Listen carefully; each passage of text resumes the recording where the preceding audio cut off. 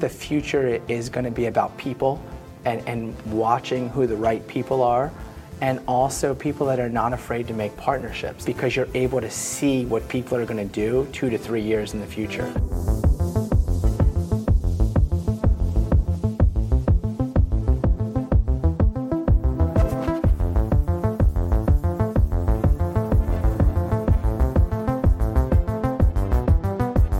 Hi, welcome back to the Future of Pickleball. This is the show on Selkirk TV where we talk to the people that are making the game grow, expand, and move on to bigger and better things. I want to invite Jarrett Chirico to our show today. Welcome, Jarrett. Thank you for having me. I have looked forward to having you on the show. I know you do a lot of very interesting things in the game. You've come out of an extensive tennis background. Why don't you give me just a little bit of an idea of what brought you here today and how you're involved in the sport of pickleball? Well, Selkirk's the one that brought me here. We started many different endeavors in pickleball and rackets, and Selkirk has always been such a great partner for us and a believer in people. And for me, growing up playing tennis, I was 15 in the World Juniors, and my whole life was about tennis. And one day I realized, the growth is in rackets, and I recognized pickleball as a growing sport really early. And it was just something I jumped on from, getting people to play pickleball to noticing pickleball needs to be played on clay. And it just started to change in my industry, in the hospitality industry. It's really about rackets, and it's about how one sport can grow another sport. And I found that pickleball is the greatest partner for tennis, and tennis is the greatest partner for pickleball. And as they've grown each other, we've really seen this massive explosion. But among all that, what we also found is with the growth of rackets in the next 5 years, we're supposed to grow another 300%, and we're going to lose 30% of our professionals. And that's really because the average age of directors is 56, and people really stopped mentoring, and it's our job as leaders to mentor the future of our industry. And as we invest in people, they're going to invest ultimately in our members and our clients and our lessons, and everybody can succeed together. And we started something to solve that problem called the Directors Club, which is really, it's the biggest network of industry leaders and professionals in the hospitality industry, with the sole purpose to help each other do better and go further together. And early on when we started this, I went to your head of partnerships, Kate, and I was talking, and we were saying that we had this incredible idea to help people. And I was, we were looking for advice and guidance and really trying to collaborate and see how we can do this, because the Directors Club is really not about one person, it's about everybody. And Selkirk was such a big partner in the beginning, and they really helped shape who we are today. And in less than a year, we've grown to almost 450 members at almost 100 clubs. We're at, I think, 97 clubs now, not only in the US, but we're in Canada. And it's growing because now people are helping each other. It's helping people get better jobs, make more money, be able to set the foundation for the future of the game, and everybody's doing better. Good. One of the things that I think is important for our viewers to maybe understand is what is the role and the goal between when somebody comes in and they're helping run a club or manage a club and then moving it to the level that you guys are trying to bring it to. How does that work? What will a pro that becomes involved in the Directors Club see for their own career and the success of their own operation? The thing I find so special about the hospitality industry and what I do is, and I think it's the same whether you're a general manager or whatever position you are, is everybody has the same title. It used to be director of tennis, now it's director of rackets. But if I was to go to 5 different clubs, the job is going to be incredibly different at those 5 different places. Mm-hmm. The membership's different, the money's different, the obstacles and what you have to do. And so there's no one size fits all to be able to teach somebody. And what we wanted to do is be able to provide that middle ground so we can say, hey, if you need something, we're going to be able to put you in contact with a person that can help you. And that's really what it was about at the beginning. Mm-hmm. And then there's little things that show people examples on how do you grow. So when I started at Royal Oaks, they did about $900,000 a year in revenue. So for a club in the hospitality industry, that's a huge number. And most people would say, we don't need pickleball. Tennis is huge, especially in a place like Dallas where tennis is huge. But in less than 3 years, 2.5 years, we do now almost $2.6 million a year in revenue. And that's because we added pickleball, and we are able to cross program and the pros start to learn. But, I think the biggest thing that we can do as leaders is help people move on. And I think a lot of times we get somebody, we invest in them, we certify them, and someone would think, if they leave, this is terrible. They screwed us almost because they left. And I think it's the opposite. It's like having kids. When they go off to college, when they get married, it's not the end of a relationship. It's just the relationship changes. And so true leadership and mentorship is saying, I'm going to invest in you. And when you leave, I'm not going to be mad, but I'm going to celebrate you leaving because now we can do more things together. The relationship changes. It's a great approach. And that's what we do. We showcase what's happening, but we also connect people. And I always like to think, like back in the 80s and 90s, when you look at a phone book to get somebody's number, well, the Directors Club gives everybody's club, their number, their cell phone, what they do. So it gives you that introduction that you otherwise wouldn't have. So now in the Directors Club, are your members the clubs themselves that they cover their employees, or is it the individual pros that become members of the Directors Club? It's a great question. So it's both. So we have corporate memberships for, companies such as the USTA campus at Flushing Meadows. The whole campus, all their employees are members. We have companies that are members because it's very leadership based. We have individual members. So this is something for, the Directors Club is made up of about 65% directors and head professionals, and about 35 to 40% of general managers and food and beverage directors. And people often go, well, why would you have a food and beverage director on there? And if you understand the progression in the hospitality industry, those are going to be future GMs who are now going to need to know how to hire, compensate, retain leadership to be able to grow. So I would say the bigger clubs, so like when you look at the River Oaks and the Cherokee Town and Country and Dallas Country Clubs and Royal Oaks, that we have 12 to 20 people on staff, a club membership makes sense. And then for the smaller clubs, because a lot of these big clubs in the Northeast, whether it be Greenwich Country Club or things of that size, Philly Cricket, they might only have 3 or 4 employees. So they'll usually start with an individual membership. And then what we do is we prorate it as they grow their staff, because the goal is not to take as much money as we can from people. Sure. It's to get the whole club involved, because the busier you are, the harder it is to be able to find time to mentor somebody. But if they can come on and they're learning, well, then they're going to be inspired to go to you and say, teach me something. And it's easier to teach something when it's targeted rather than a general thing of knowing, what is it that they need to know. One of the things that I do on this show is I've interviewed a lot of the owners, CEOs of some of the big developing franchise organizations that are planning, building, growing pickleball-centric clubs. Would those be appropriate partnerships for you? Absolutely. So we have partnerships with, Dill Dinkers, Court Reserve.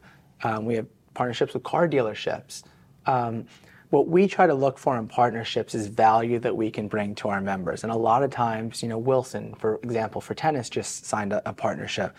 It's not about looking to get something cheaper. Value is not getting something cheaper, because if you focus on price, it's never going to be cheap enough. Right. What we focus on in value is that connection point. So if I want to make, for example, with Selkirk, say somebody needs paddles for their shop. If you're a director and you're moving around the country, it's a different rep anywhere you go. But to be able to have that contact point with one person that could solve that, Sure. Instantaneously it creates ease. And the easier we can make it for directors, the more successful that they're going to become. So for example, like Court Reserve, that's a court reservation system.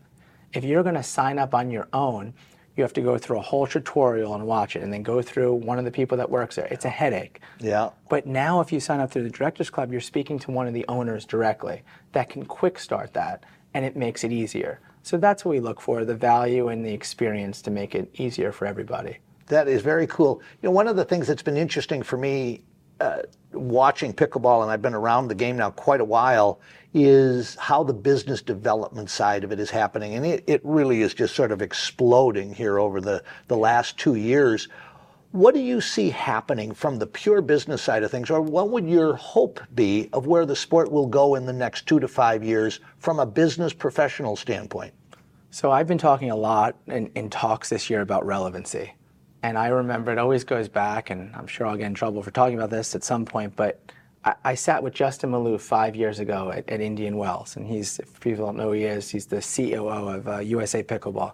And at the time I said, Justin, why don't you guys buy pickleballtournaments.com? If you sign up for a tennis tournament, you go to the USTA website. That's where they make money, but that's also how they stay relevant.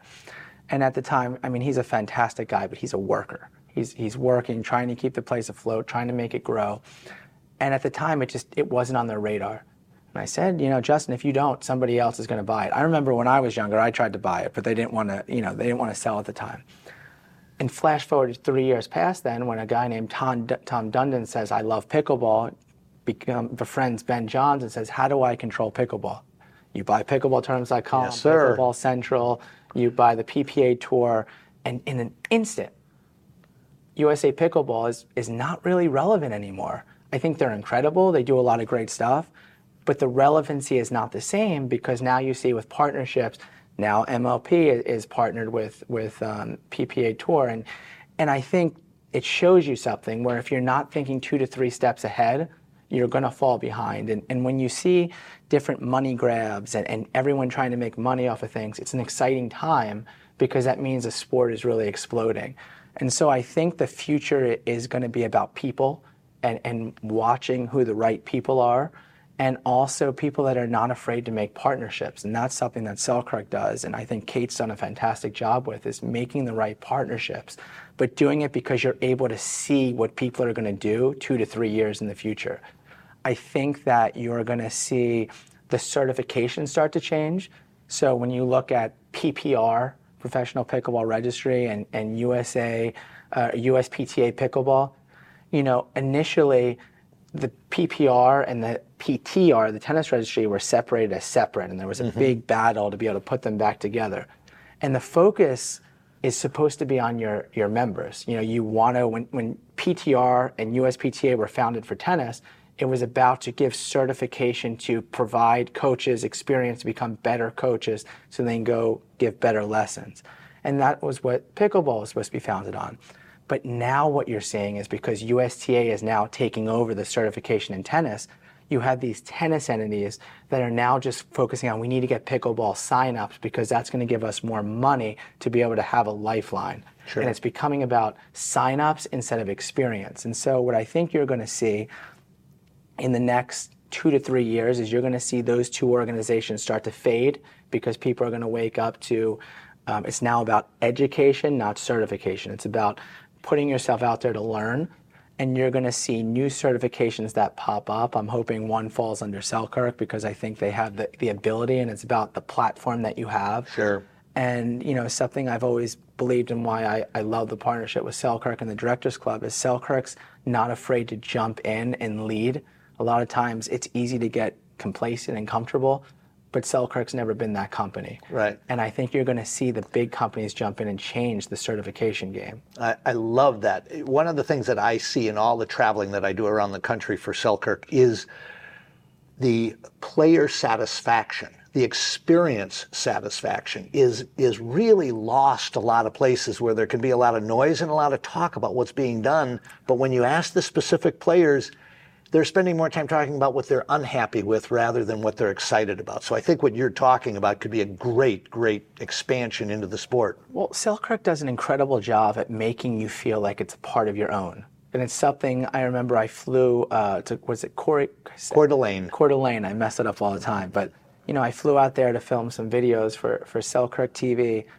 And I was just so taken by the experience where even to me and to the people that were jumping in the videos, it felt like it was a company that we all belonged in, that we all were a part of. Absolutely. And we were talking about experiences and trying paddles and even to when they brought lunch over and what we're talking about, I felt like I knew these people for years and I had just met them. And that's something I wanted to emulate with the Directors Club too. When these GMs, there's something called CMAA in the hospitality world, Club Managers Association of America. And they have they have sectional conferences, but they have a big national conference. And for GMs, you could see somebody once a week, or you can see them once a year, and it feels like you've known them forever. And that's what we wanted to create with the Directors Club, and that's what I think Selkirk has created, which is truly special. And because people feel that, they buy into the vision. Right. And then they're going to invest their time. When you look at USPTA Pickleball and Professional Pickleball Registry, its lifeblood is volunteers that are certifying pros, that are believing in what's going on. So when they don't believe in it anymore because they see what's happening, they're going to move on. And I think as we grow, we have to also remember, who's responsible for that growth. And it's always going to be somebody else. So it's one, being appreciative, but it's two, giving back. And I can tell you with Selkirk, when we put them in my shop at Royal Oaks, at the time, Scotty Scheffler, the number one golfer in the world, is there, uses Selkirk. So the $250 paddle 2 years ago at Country Club, you would think would never sell. I can't sell anything under $250 now because everybody wants it. And at first, it might be used because Scotty uses it, or, James Ignatovich uses it, or somebody. But then once you play with it and you realize, wow, the quality and the feel, and then now there's Selkirk TV, I can learn, and you're tied into this network that you just are grateful to be a part of. You're a great commercial for us, buddy. I want to say thank you so much for that. You're really making an interesting point, because those of us that have really been in the game a long time came into it because of the social, the camaraderie, the thing. I mean, I played tennis my entire life. The experience that I started having when I came into the community was great. And I hope that through, whether it's the club systems, but it's going to be the leadership that retains that and keeps that going. So I want to, you go, man, make that stuff all happen. Oh, thank you. It's been pretty special. Now, in terms of how does someone watching this say, I want to reach out to them, how do they get in touch with the Directors Club? Sure. Well, you can go online on our website. It's called the directorsclubofamerica.com. And what it is when we started it, when you think, what is it? Like it's this network. But what I always thought is, I speak at conferences all over the country. And when I go there, what I found is there's 2 to 3 speakers you want to hear. And it's always, who do you emulate? Who makes the most amount of money? Who's at the biggest club? Who's got the biggest name? Sure. And you listen to them and it's great. But the rest of a conference is always just filler. And where you actually learn at conferences is at night, when you go to the bar or you go to the restaurant and you see the biggest directors, the biggest speakers, they're hanging out with each other. And if you don't have that network, it doesn't do anything for you. It motivates you for a day and then it's gone. And so what we do is every bi-weekly or every 3 weeks, we have these Zoom meetings that are now averaging 70 to 90 people live. And then they're being viewed by hundreds afterwards because we email it out. But we have the biggest speakers, not just in the rackets industry, but beyond. We've had the number one trauma surgeon in the United States on a couple weeks ago, which I think probably was our best talk. And you learn about these experiences, but it's not just what they do. We teach them, we always ask what their story is, because it's one thing to be successful, but the lessons and the behaviors and the traits are, how did they get to be successful? And so, you don't miss anything. When you sign up, you get all the past videos. You get a Selkirk paddle, which I think is phenomenal.